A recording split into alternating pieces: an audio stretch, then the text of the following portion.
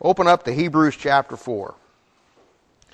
Last week, we started to talk about Proverbs chapter 2 in our continuation of how to build a relationship with God. And I told you how that we were going to look at the wisest men that ever lived and see what he had to say. And those verses coming down there, Proverbs 2, are probably the most loaded verses anywhere in all the Bible. I mean, they just have so much in them. In fact, last week, when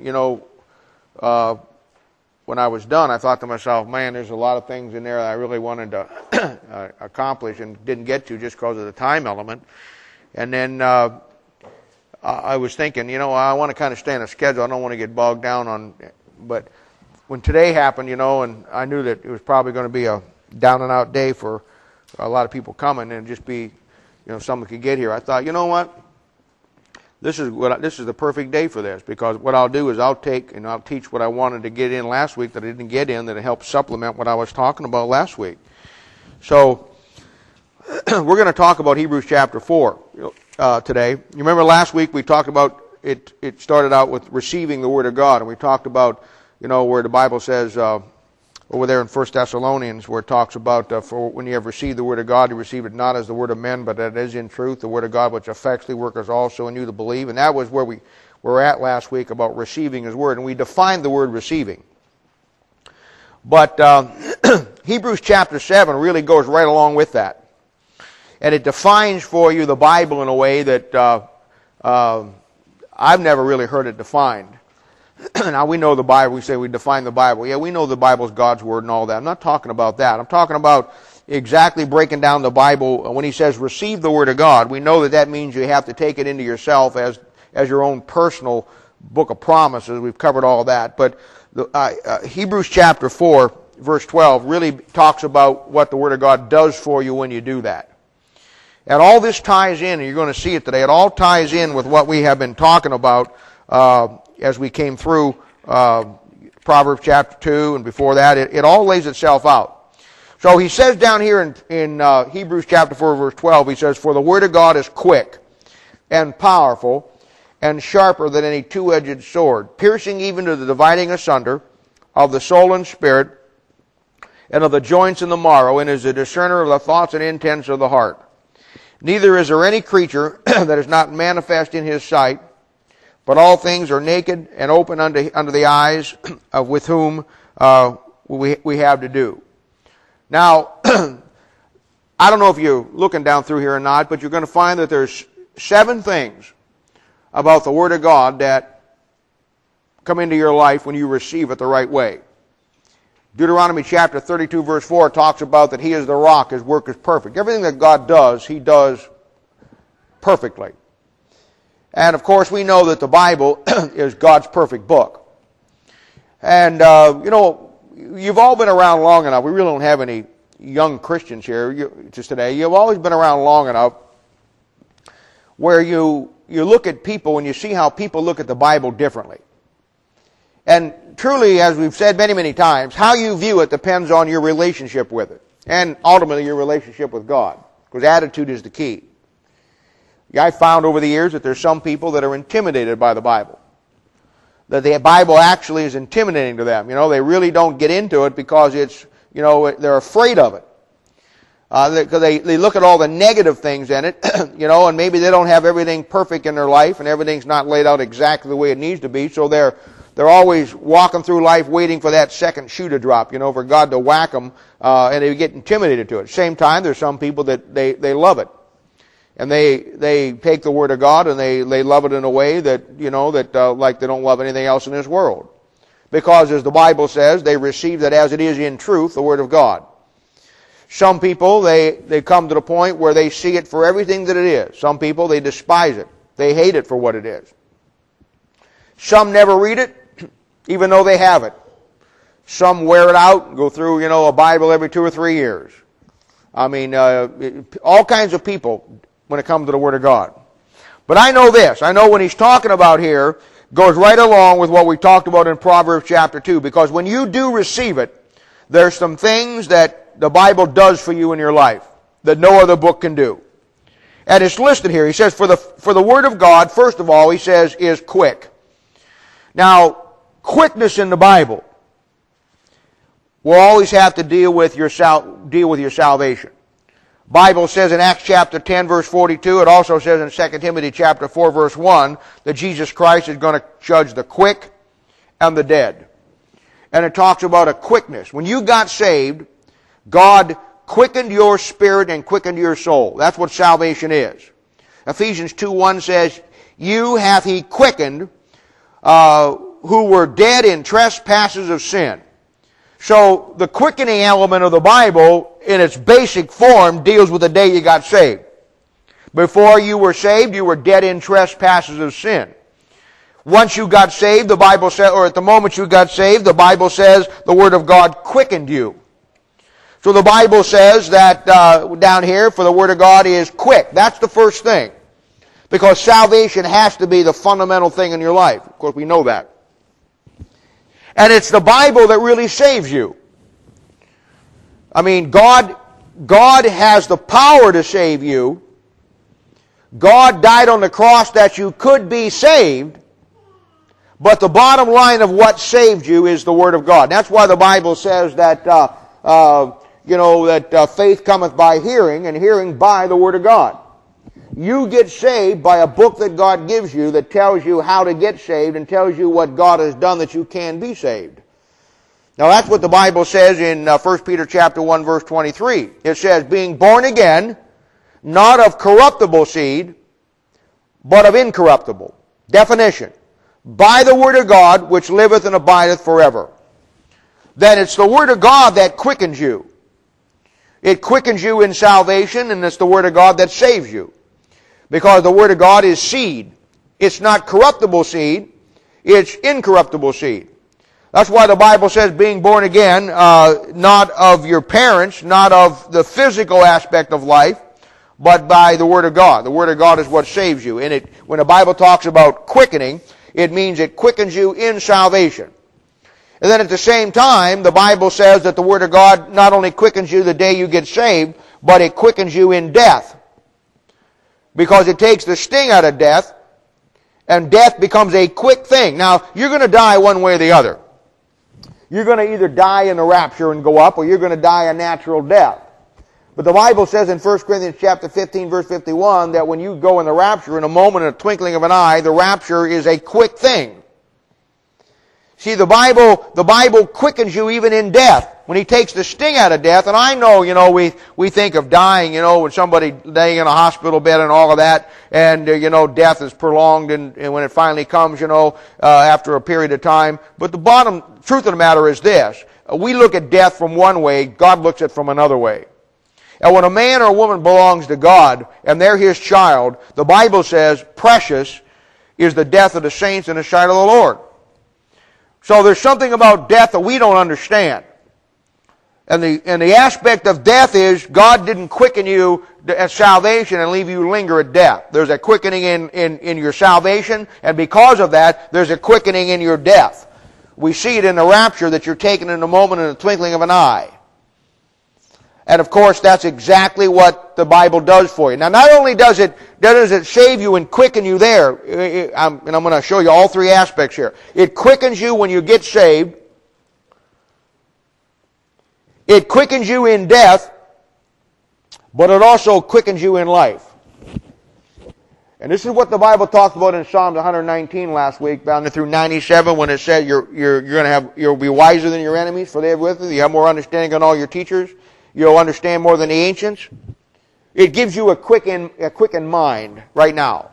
And I guess overall in this life, that's what the Bible does for you in this life that nothing else can do.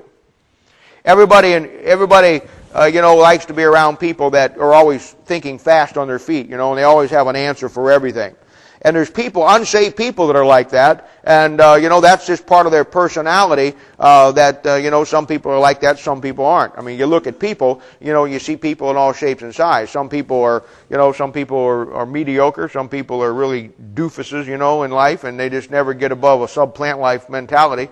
Other people, they're very sharp. In fact, we use the term, boy, that's really a sharp guy. That's really a sharp girl.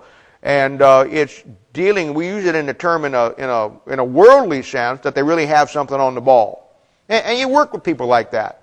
You work with people that, in a natural sense, they just never can figure it out. They're always, substandard in what they do. Then you find other people that are always a cut above the rest. They're always doing, what, the other people should be doing and cover all the bases. And that's what the Word of God does for you.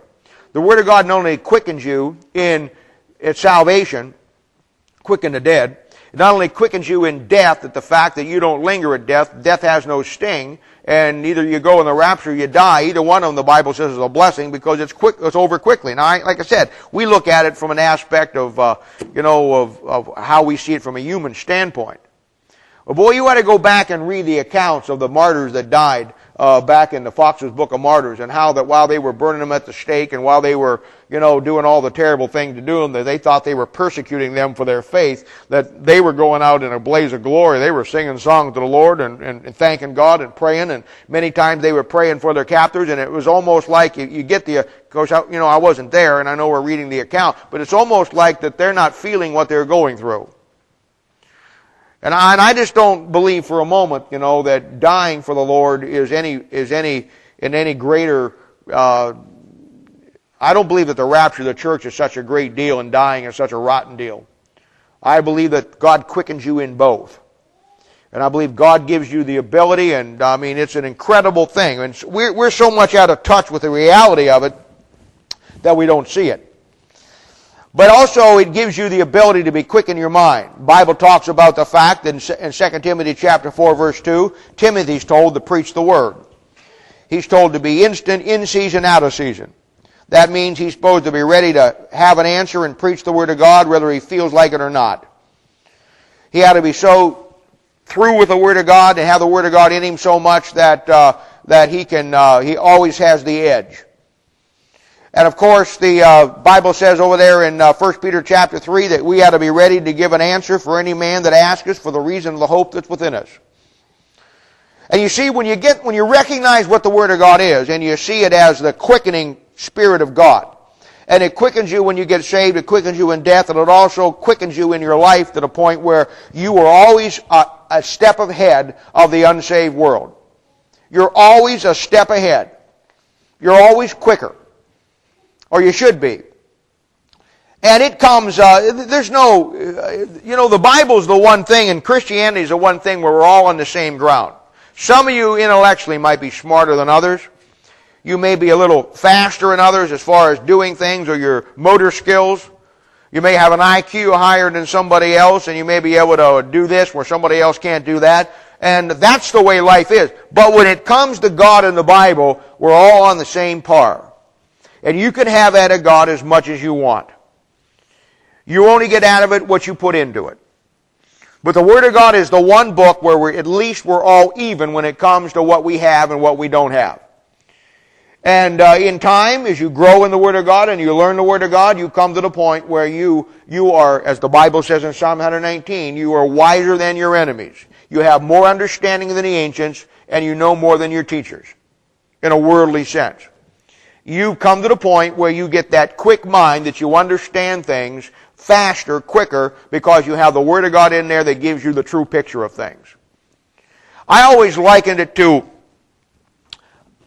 cameras. I remember that when you just went out and bought a 35 millimeter camera years ago, whatever it was, a Minolta or a Pentax, I always likened it where you looked through the camera in the back and everything was out of focus. And then you had to take that little lens on the end and you had to screw it back and forth, left or right, till it came into focus. And I for years and years and years, that's how people took pictures. And that's fine, if you're standing there taking a picture of your wife or your kid or your car or the mountains. But if you're at some place where somebody's skiing down the mountain or you want to catch your kids running around and doing something cute, that obviously you have to really be proficient with a camera to be able to get it in focus or it's out of focus. Well, then somebody come up with the idea of an autofocus. And I remember I had one of these cameras at one point, and I'm not sure where it's at now. Somebody borrowed it and never brought it back. I think Pam Steinmetz has got it. I don't know the truth, but that's another story. Anyway, this camera was neat. Because what you did is you looked through the back, and of course the shutter button you push down, you pushed it down to the first step, and it was incredible. It automatically went zzz and gave you instant focus. You didn't have to stand there and crank the end anymore. I looked through there, I don't care where it was, 200 yards, 300 yards, a race car coming down the track, whatever. All I had to do was push that button down the first time, and it automatically zipped into focus in just a split second. And then I could take the shot. Well, the other way, you're cranking it, and then you get your eye knocked out, and then I just never could take great pictures. This way it was zip, shoot, zip, shoot, zip, shoot. Write that down. Zip, shoot. ZIP dash SHOOT. Zip shoot. It was easy. And I often look back and I thought, you know what, that's what it's like for a common, ordinary, unsaved man or woman trying to get the focus on life. They're always fiddling with it. And it takes them longer to do it than the zip shoot guy. Because the Word of God gives you the ability to zip shoot. When you get the book in there, it not only quickens you in life, and not only quickens you in death, it quickens your mind that you can come to focus on things in this world a lot quicker than somebody who doesn't have the book. And it's just a matter of getting that book into your mind, and it goes into autofocus. You don't have to focus it. Because the Word of God hidden in your heart, thy word have I hid in my heart, having this mind being you was also in Christ Jesus, it comes to autofocus very quickly, and you don't even have to think about focusing it. You don't have to think. It comes automatically. You'll see something, bang, the principle comes into your mind that brings it into focus. You'll hear a circumstance in the news, you hear this, you'll see that, you'll hear a circumstance, bang, that thing will come in automatically, just like it zips into focus. Because the Word of God gives you the ability to be quick in your mind. And that's one of the greatest things that the Word of God does for you. It quickens you. It quickens you at the time of salvation. It quickens you at death. Death has no sting. And then all through your life, as the book of Psalms says, it makes you wiser than your enemies. You have more understanding than your teachers, and you know more than you have it together. It gives you a quickening in your mind that you can come to focus faster and quicker on what you see in life, problems in life, people in life, than the average person can. You know, the Lord had an ability that we don't have. He could read people's minds. He had the ability to know what people were thinking. He had the ability that when somebody talked to him, he could read the ulterior motive and really knew what they were doing. Now, we don't have that ability to that extent. But if you think the Bible and learning the Bible principles don't give you an insight on human character and human nature that you know, the Bible tells you, in the book of Proverbs especially, it'll almost give you every little innuendo that somebody does and there's an ulterior motive behind it. It's an incredible thing. He talks about somebody jesting with you, as people like to do, and they want to hurt you by saying something, but instead of coming up and just saying that you're ugly, or the clothes you have on is terrible looking, and they want to make you look bad because that's part of their agenda, they'll cloak it in humor. And that way they can accomplish their purpose by making you feel bad, but they can step back and say, oh, I'm just joking. No, that's what the Bible says. The Bible says that a man will do something like that, then he'll back up and say, am I not in sport? That means, wasn't I joking? He'll tell you everything that you need. It'll give you everything. It'll tell you about when you go to eat at somebody's house, and somebody of high stature has invited you over to eat, and you're not of the same high stature. Be careful. There's a hidden agenda behind what they're trying to do. It gives you every insight. And it gives you that superior intellect where, no, you can't read people with mind, but what you do is you read human nature so well that it's unbelievable. I'll tell you how it is. I can go just about anywhere in this country, train station, airport, whatever. And we'll walk down the thing together, and I will point out for you every man in that place that is a fundamental Baptist preacher. They all look the same. They all act the same. They all wear the same kind of stuff, and they all have the same mannerisms. In fact, if you didn't know better, you think there was their theology seminaries or the Bible college were nothing more than a little factory where everybody come down the assembly line and got the three-piece suits printed on, and it all changes. It's like your car models. You know, next year you have 4 doors, they're the big seller. Next year 2-door coupes are the big seller. Next year everybody wants a black car. Next year everybody wants a red car. Next year everybody into pickup trucks. Next year everybody's into SUVs. Well, preachers are the same way. One production line puts them in 3-piece suits. That works for a while, and then after 3 or 4 years, you go to leisure suits, and everybody gets spray painted with a leisure suit. Then it goes back to the 2-piece suits, and everybody wears that. And it goes back to, pinstripe shirts and a big flowery tie, and it works from there. And it just, when you see them, it's just a matter of what production model you are on. But they're all the same. They all have the same haircuts. They all have the same manner. They all talk the same way. And they all wear the same clothes. And it's so easy to spot them. Why? Because you learn the characteristics of certain traits of people and human nature, and it's just the way to go. And just like you can walk out there and you can spot a cop can spot a drug dealer a mile away. You know why? They have a profile. And they know what they're doing. Just like the guy at immigrations. He can spot somebody coming through that maybe has got some stuff suspect. Why? Because they have a profile. And just like when you go on an across the seas trip, and somebody will walk up to you and say, I'd have to ask you a few questions here. Are you carrying more than $10,000 in cash? You're not allowed to take that much out of the country. And they profile people. Because they have guys that sit around in little cubicles that say, okay, if you're going to do this, sell drugs, launder money, do whatever, this is the profile based on psychological points in your life that we're going to look for. And when you have 1, 2 of these, everybody may have 1. Certain people have 2, but if you see somebody that has 3 or 4, you got somebody that fits that profile. And there's guys in little CIA cubicles, little FBI cubicles. They call them criminal profilers. They have them for everything. And when a crime takes place, they will sit down and they say, okay, we don't know who killed this woman. We don't know who killed this kid.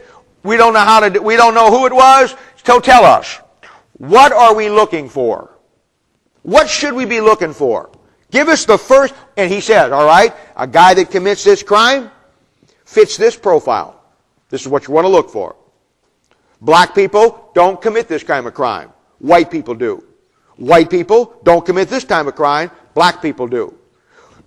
You're looking for somebody in their early year, in their middle 30s. You're looking for somebody that and they got all kinds of points that you look for, and that's where they begin to start. Now, if the unsaved world can profile people to figure out what they're looking for, well, how about the book that knows human nature better than anything else in the whole wide world? And what you do when you get your mind quickened is you start to build profiles of the way people are. And when somebody falls into that profile, then you know probably what you're dealing with. It doesn't mean that you automatically mark them off and judge them for that's what they are. No. But you begin to see the characteristic that you just know that what you're probably going to deal with. And that's why after a while, when somebody calls you with a problem and you start to deal with people, you may let them tell you the problem because they need to, but you could probably stop them after the first 2 minutes and tell them what the real problem is down the line. And they say, yeah, that's it. How did you know? Because you fit into the profile. And the profile comes from the book. And when you learn the principles of the Word of God, you get quickened in your mind. And that is absolutely invaluable when you're dealing with people on a day-to-day basis. You know why? Because you're going to have to deal with people at work. You're going to have people at work that fit into the profile that and you just know what you're dealing with. And then once you know the profile, then you know how to deal with them. When I was working for SM&P, that's a big ego thing because locating, things in the ground, they put so much hype on not having any damages because it costs a lot of money, especially if you had a fiber optic hit. And so what they do is they really hold that up as a high standard. And so a guy that never has any damages who's a really good locator, well, there's a real ego between the guys. And so when you first come into it, you're a nobody. You're nothing. You don't know anything. And sometimes they'll help you, sometimes they won't. Sometimes it's like, but if you know that. And when I was going in, hey, I had guys that were great locators that if I had a job that I couldn't figure out, where somebody else would call them, they'd say, hey, do it yourself. If I would call them and ask them, they would drop what they're doing and come over and help me. You know why? Because I knew what I was dealing with. I knew we had this guy that thought he was the greatest locator in the world. Now, I had 1 or 2 choices. I could say to him, no, I'm the greatest locator in the world, and him and I would butt heads. Or I can say, well, what do I care who's the greatest locator in the world? I just don't want to get a damage. You know what I would say? I'd say, you know what? You are the greatest locator in the world. I don't know of anybody that locates like you do. I mean, your marks are right on the... Why aren't you... They ought to put you in charge of this company. You really understand. Well, you feed a guy's ego. Well, you know what? You get in the jam. He doesn't want you to ever to think that he isn't the God that you think he is. And he'll be there in a heartbeat. Other guys, they're fighting, fussing back and forth. They don't like each other. They backbite each other. There wasn't anybody that wouldn't come and help me because, you know why?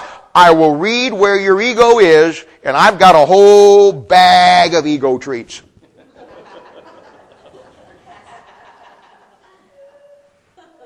You know why? Because a man will become your servant because he's so stupid that he thinks he really believes that he is really as good as he thinks he is. And in the world, hey, you got to use those things. Otherwise, you will go nowhere. And it's one of those things, as the Bible says, you're wise as serpents, harmless as doves.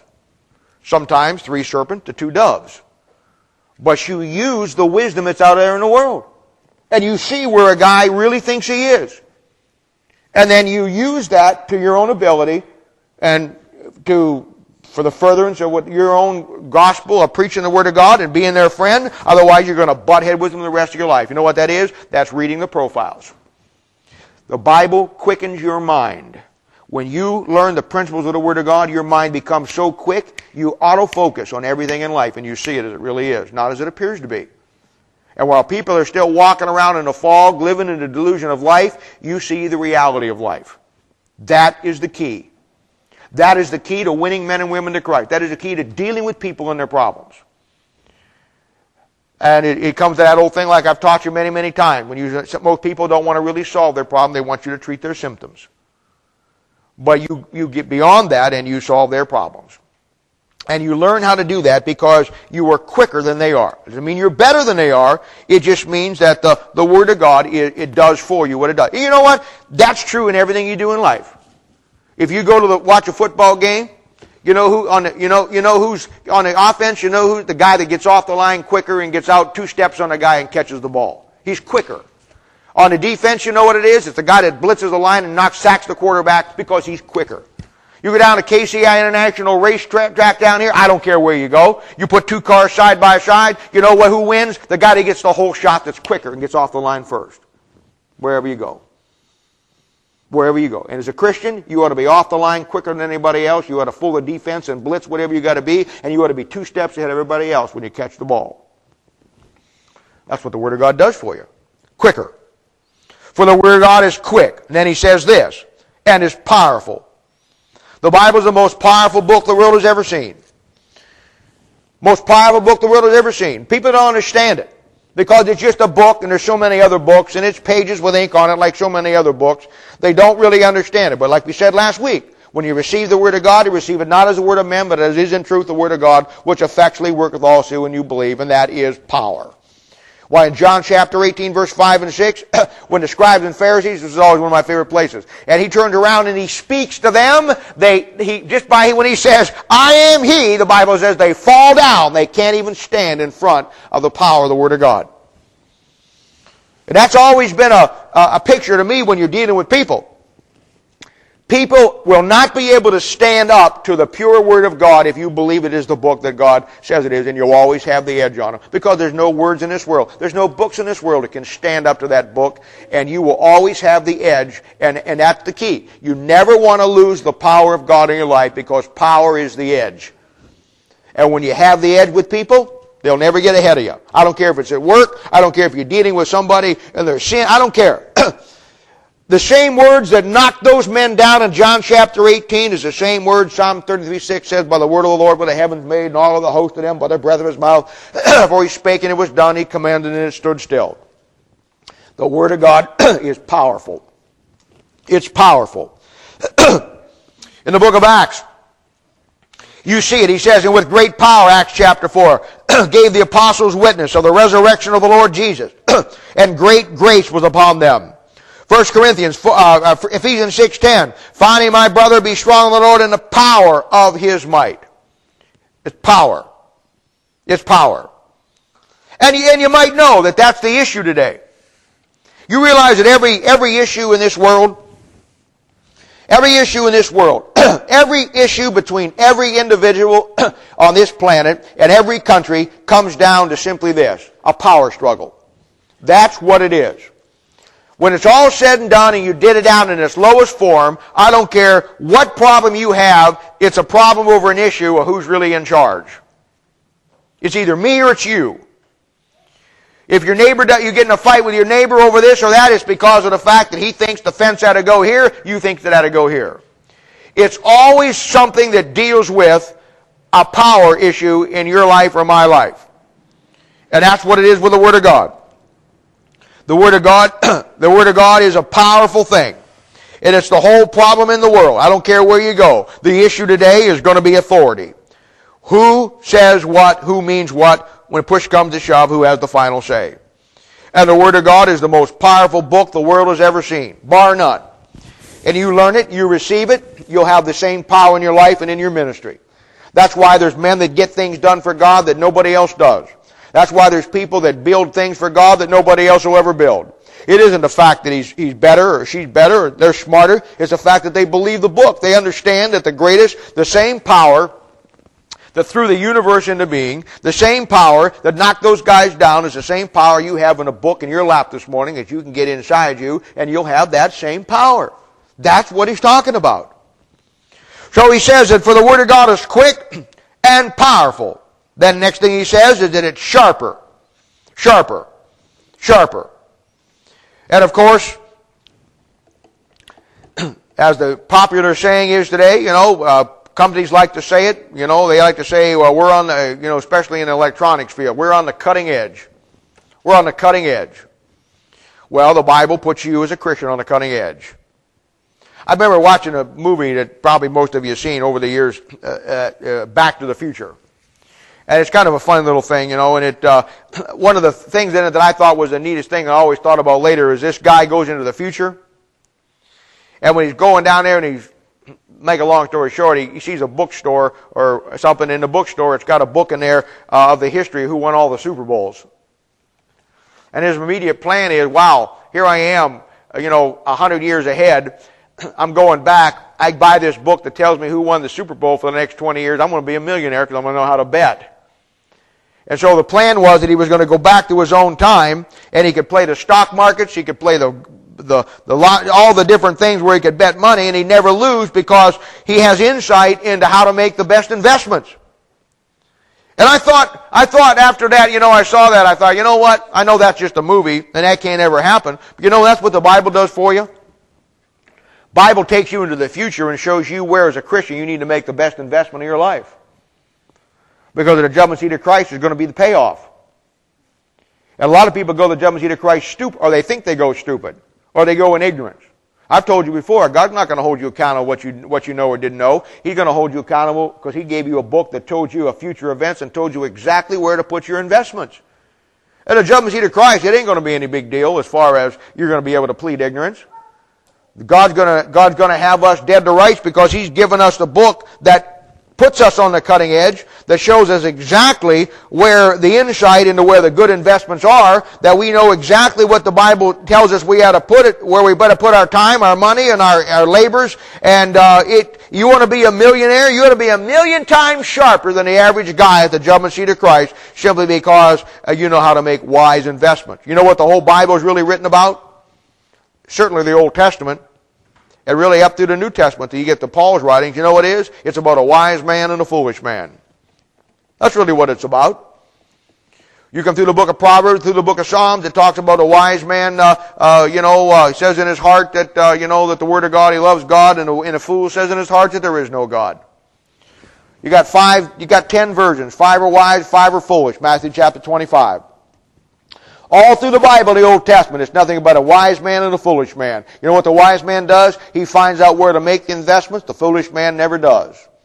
And God's people are that way today. Proverbs 15:6 says, in the house of the righteous is much treasure, but in the revenues of the wicked is trouble. And you know what? Your life and my life today is nothing more than where we have made investments, and that you are and I are today. You and I are where we're at today is where we're at with those investments. And when you get to the judgment seat of Christ, that's all it's going to be about. You're going to look back and you're going to have the ability, because you're going to have a glorified body. And at that point, you're going to have the mind of Christ incarnate in you, just like Christ. You're going to know everything that God knows. You're going to be just like Christ. You're a joint heir with Him. And you're going to see and understand everything perfectly crystal clear, the way it really is and was all down through history. And then you're going to see every opportunity that you and I had to make the right investment when we made the wrong investment, understanding how it all plays out, that the real issue in life was coming to the judgment seat of Christ, because Christ died for you and He had a plan for you, and the success of that plan is nothing more than you making the quality right investments in your life and fulfilling it, or making the wrong investments and not fulfilling it. The only difference is you don't have to wait till then to see it in crystal clarity. You've got that mind that's going to be in you someday. Right here in this book, you can put in you now. Yeah, I know you're limited to a degree. We all are, because we're still in flesh and blood bodies, and we still struggle. We still have the flesh. But let me tell you something. That doesn't negate the fact that the Bible still has the ability to impact your life, to give you the cutting edge of making the right investments in your life, because life is so short. You know, I figured up one time, the Bible talks about in Psalms, it talks about that man's life is 70 years. At one time, just fooling around, I thought to myself, you know what, that sounds like a lot of time. But it really isn't a lot of time. And then the Bible talks about redeeming the time. And I got looking at that, and I thought, wow, you know what, there's something to that time. And I figured it up. I figured by the time you take 70 years. And the average Christian probably doesn't get saved till they're 20 years old. It varies, but I'm just giving you an average here. So you don't have 70, you got 50. And then you stop and think about the fact that, you know what, you sleep 1/3 of that. You don't ever think of that. There's a 30-year, that 50 years that you ain't going to do anything for God because you're sleeping. And then you start to think about the fact that in a natural lifetime, you eat 5 years of that. I figured it out. By the time you got done with that thing and you put all those variables in there, it's no wonder the Bible said to redeem the time, because you only probably got 15, 20 years at the most to give God in all that you do. You know, there's a great discrepancy in the Bible. There's a great discrepancy in the Bible, 93 years. Back in the book of Judges, it gives a time period. Over in the book of Acts, it talks about the exact same event, and it gives the time period. Exact same time, exact same events, except there's a 93-year difference between the two events. Now, the Bible scholars, they say it's when those scribes were copying that stuff and laying that stuff out, that they just made an error, and it's an error in your Bible. That's what they teach. When you don't know what to do with it, throw it out. That's the word they work with, see.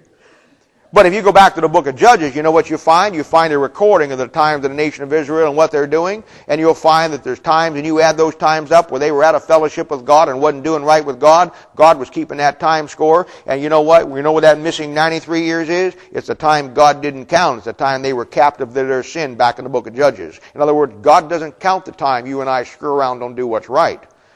So you take the time out of our lives where we just dink around and don't do what's right and out of fellowship with God, and in those various times, you think, well, you know, it was only 20 minutes today, and then I was back with God, and, you know, I was out for a week, you know, but then I'm back. You put that on a lifetime and see what that adds to do. No wonder we only got 5, 10, 15, 20 years to really give God the very best we have. No wonder He said redeem the time.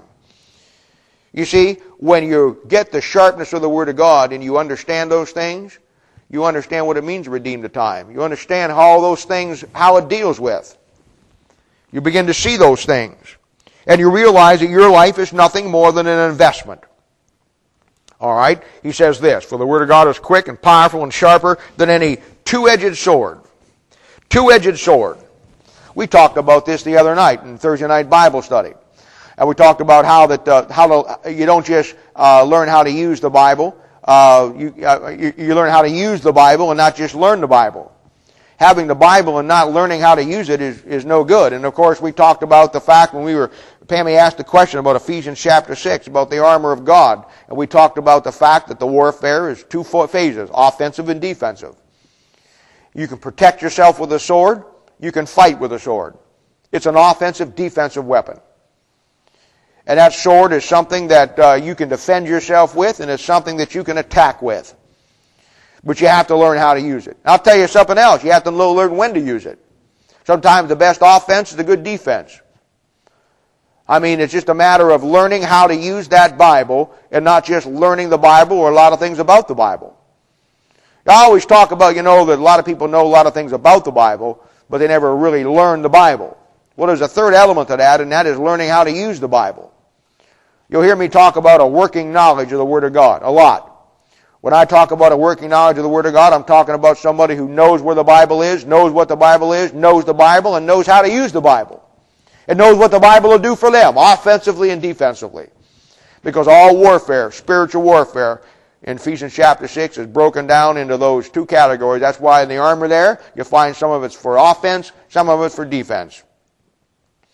You find people that can take all kinds of abuse, all kinds of it seems like they can't take anymore, and you don't know how they can take it anymore, but all of their life they can just take it and take it and take it, but they never do anything for God on the offense. They never win anybody to Christ. They never do anything meaningful in their life, but boy, they can just take it, and take it. Then you find people who do great things for God and just get out there, and they're great soul winners and all that. And the first time somebody says something bad about them, they fold up like a broken accordion and they're worthless. Offense and defense. All the Bible is broken down in those two aspects. So he says a sharp, two-edged sword. It cuts two-way, offensively and defensively. And you got to learn how to use it. Then he says this, a sharp two-edged sword, piercing even to the dividing asunder. Piercing. Bible goes down deep. It won't just cut you on the surface. That thing goes straight to your heart. He says the Word of God won't return void in the book of Isaiah, that God always accomplishes the purpose thereto He sent it.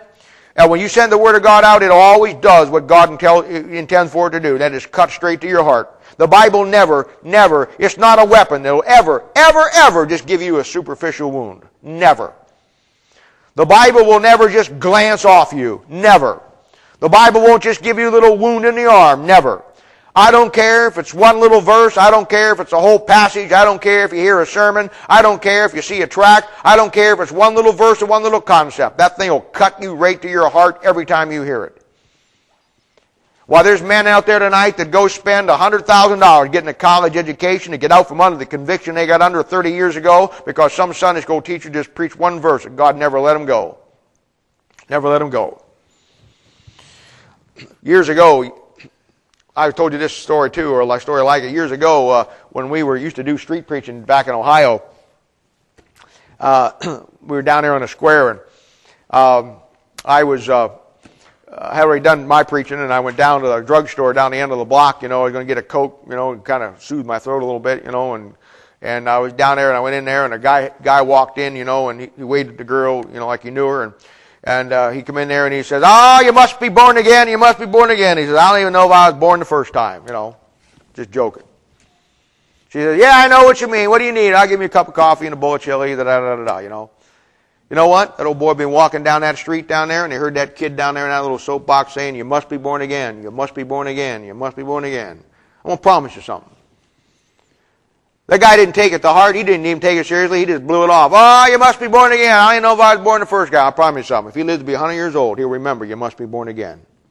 He'll never forget it. Why? The Word of God doesn't return void. Why? That thing is piercing.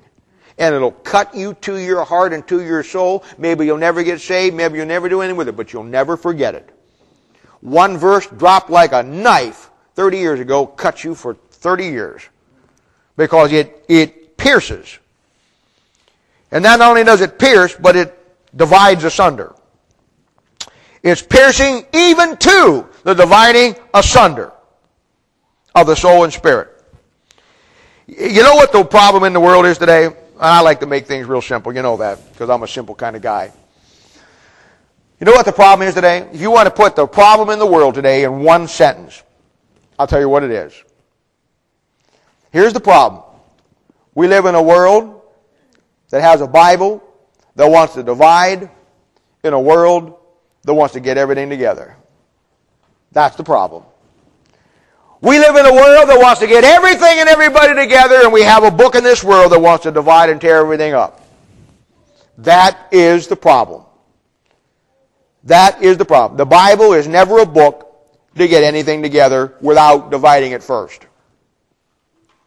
Never. Never.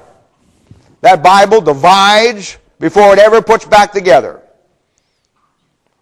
I mean, the conflict in my life, my body, soul, and spirit, is a new nature versus an old nature. And God divides those things out.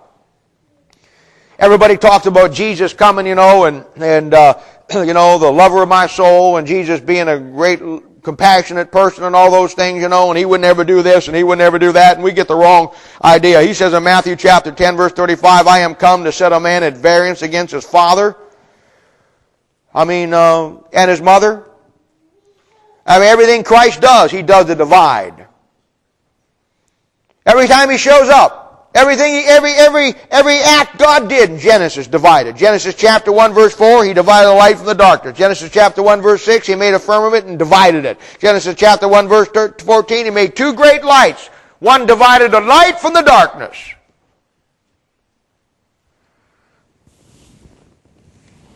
That's the whole story of God.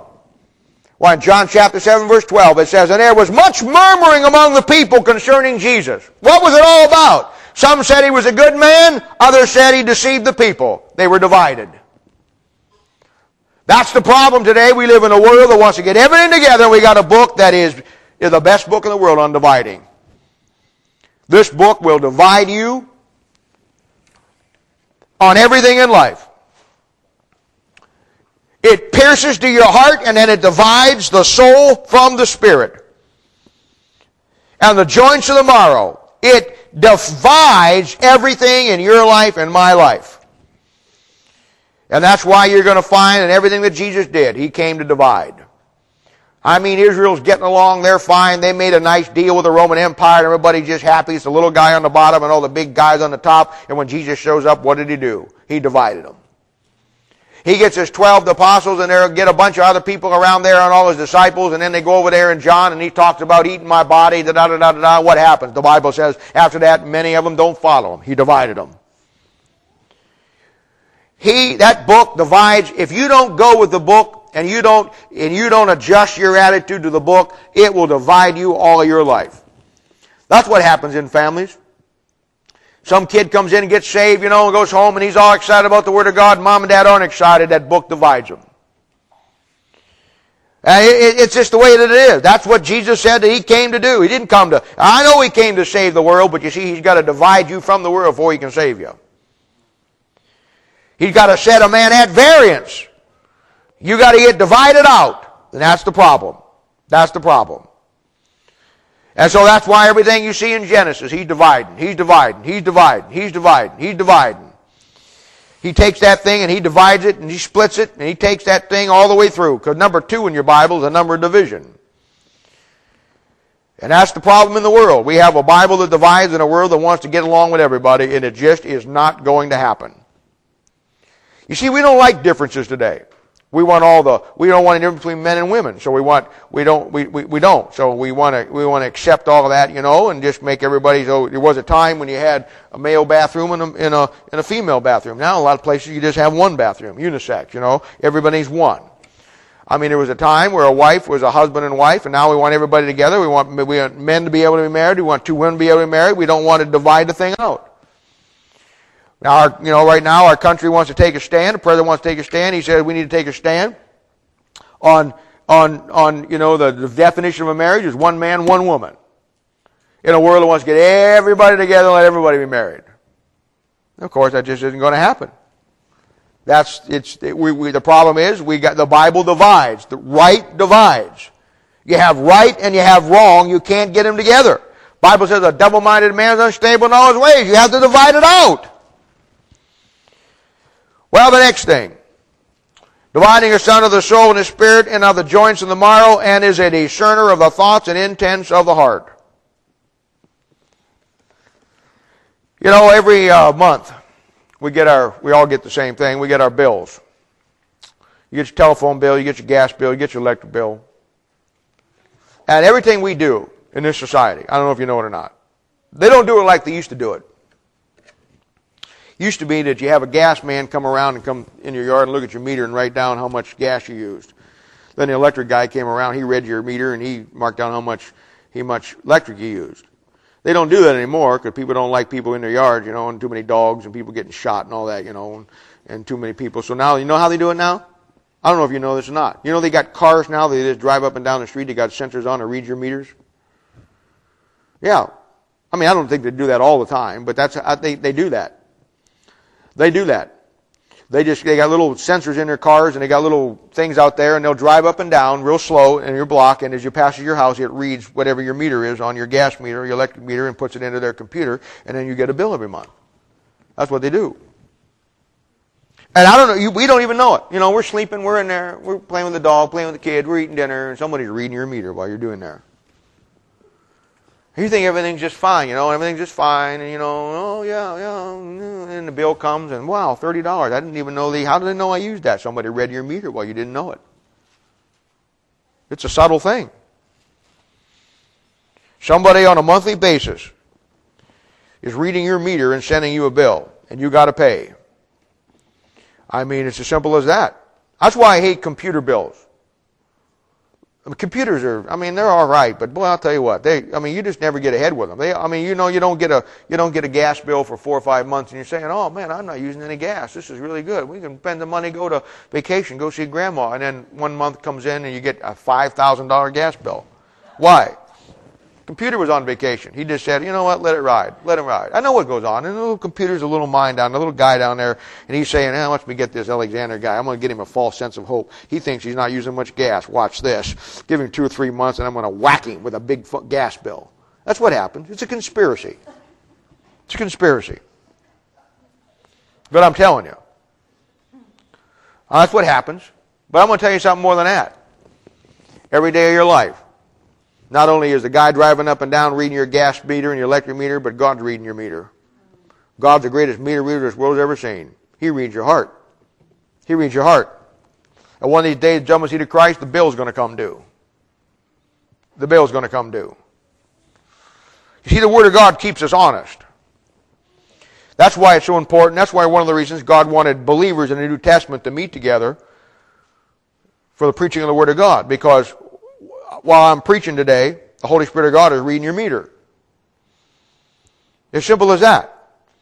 It doesn't matter what I preach. I don't have to preach a message on salvation for somebody to get saved. I don't have to preach a message on, holy living for somebody and preach on something else for somebody else to know they're not living right. The Word of God discerns the thoughts and intents of my heart. And that didn't matter what it is. I'm still thankful that I don't have to, you know what it would be like if you had a bad heart this morning, or you had something in your life that you shouldn't have in your life, how you could escape if the preacher in a year's time just never hit on that subject.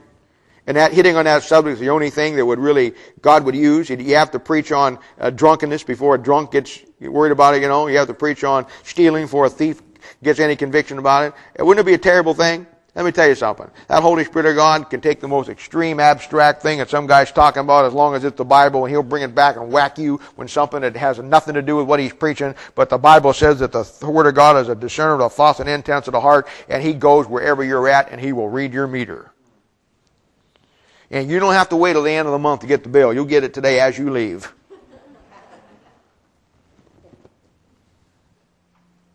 Now, he won't let it go for 2 or 3 months and then hits you one time. You'll get it every time you open up the book. And then once you come and you hear it, you may reject it and be mad and say, I don't want to get right, I don't want to do it, I don't like it. You may blame it on me, the preacher, the person that brought you, whatever the case. But you know what? All the way home and all the way to the rest of your day, and as you go to sleep tonight and you wake up in the middle of the night, you know what? The old meter reader's right there, boy. You know why? I'll tell you why. The next thing.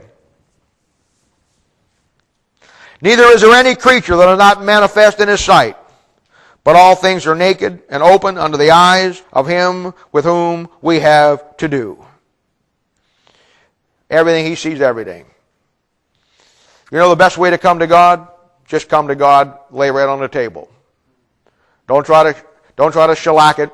Don't try to pretend that it isn't the way that it is. I mean, you may pretend that way with me or your wife or your husband or your whatever, or your kid, but don't pretend it with him. Between you and him, it's all naked and open. And you tell him the way, just the way it is, because he already knows just the way it is. Because there isn't any creature that's not manifest in his sight. Not a one. That book's alive, and the greatest concept of the Word of God is the fact that it is alive. The Bible says in 1 Peter 1:23, it says it abides and it liveth forever. I like back in the Old Testament some of these things that most people don't pick up on, but when you understand these things, it really shows you something. For instance, Psalms 11:4. Well, Psalm 34:15 says, "The eyes of the Lord are upon the righteous." Proverbs 5:21 says, "For the ways of man are before the eyes of the Lord, and he pondereth all his goings." Simple enough. Then he says this, Psalms 11 verse 4. "God's eyelids try the children of men." Now I can dig. "For the ways of man are before his eyes." I got that. "The eyes of the Lord are upon the righteous." I got that. But how in the world does God's eyelids try the children of men? You know how? God never blinks. When you blink, you don't see for an instant of a second. And if somebody was fast enough, they could punch you when you blink. They could do something you didn't see, because when you blink, you close your eyes for just a split second. And in that split second, you are vulnerable. If the guy is fast enough, you are vulnerable in just that, and we all blink. We all blink. We blink. It's just part of our natural automated motor skills of our body. We blink. And in that second of a fraction of a millisecond that we blink, we are vulnerable because we can't see. And God sees everything. And the way his eyelids try the children of men is because he never closes his eyes. He never blinks. There isn't any second you can do anything that he can't see. He doesn't blink. His eyes are always going to and fro, and you can't hide even in the split second that your eyelids close and open again. In other words, no matter how fast you think you are, no matter how good you think you are covering your sin, no matter how fast and slick you think you are at what you do, God sees it because he never blinks. I may blink. Your wife may blink. Your kids may blink. Your best friend may blink. God never blinks, and in that his eyelids try the children of men. And all things are naked and open under the eyes. He sees everything. He understands everything. Well, lastly, human nature, as human beings, we love companions. That's the way God made us. We love to have companionship. Bible said, "I have made man, and it's good for man not to be alone." So he made man a woman. And our whole character makeup is we love companions. That's why when you're growing up, if you're a boy, you find a girlfriend. If you're a girl, you find a boyfriend. A little bit later on, you get a husband. Or maybe you get a wife. If that doesn't work out, you can't find anybody, you get a cat. Or you get a dog. I never understood it, but some people even find companionship with goldfish. I don't understand it. But you know what? The greatest companion in this whole wide world is not a wife, a husband, a boyfriend, a girlfriend, dog, cat, or goldfish. It's a book. And it's a live book. And it's the greatest companion you'll ever have. You don't have to feed it, and you don't have to walk it. And it'll do everything in your life that you need once you receive it as the Word of God, as it is in truth, the Word of God, which effectually worketh also in you that believe. It quickens you. It's powerful. It makes you sharper. It's a two-edged sword, defense, offense. It divides asunder. It shows you what's right and what's wrong. It discerns the thoughts and intents of your heart first, and then everybody else's, and everything in our lives. We don't have to put up a front with God. Don't you like to have some place in your life when you can be just you? I mean, we all put on fronts to a certain degree. We all do. We all do. That's just human nature.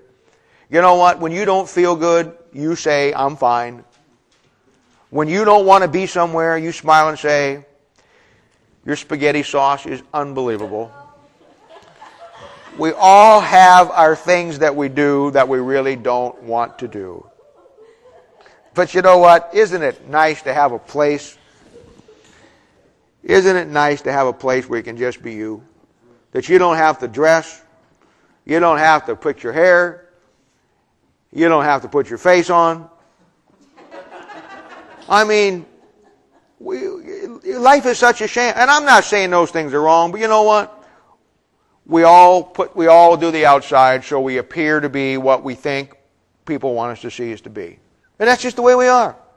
But when it comes to God, it is so great to know that all things are naked and open under the eyes. We can just be who we need to be with God. We can just be who we are.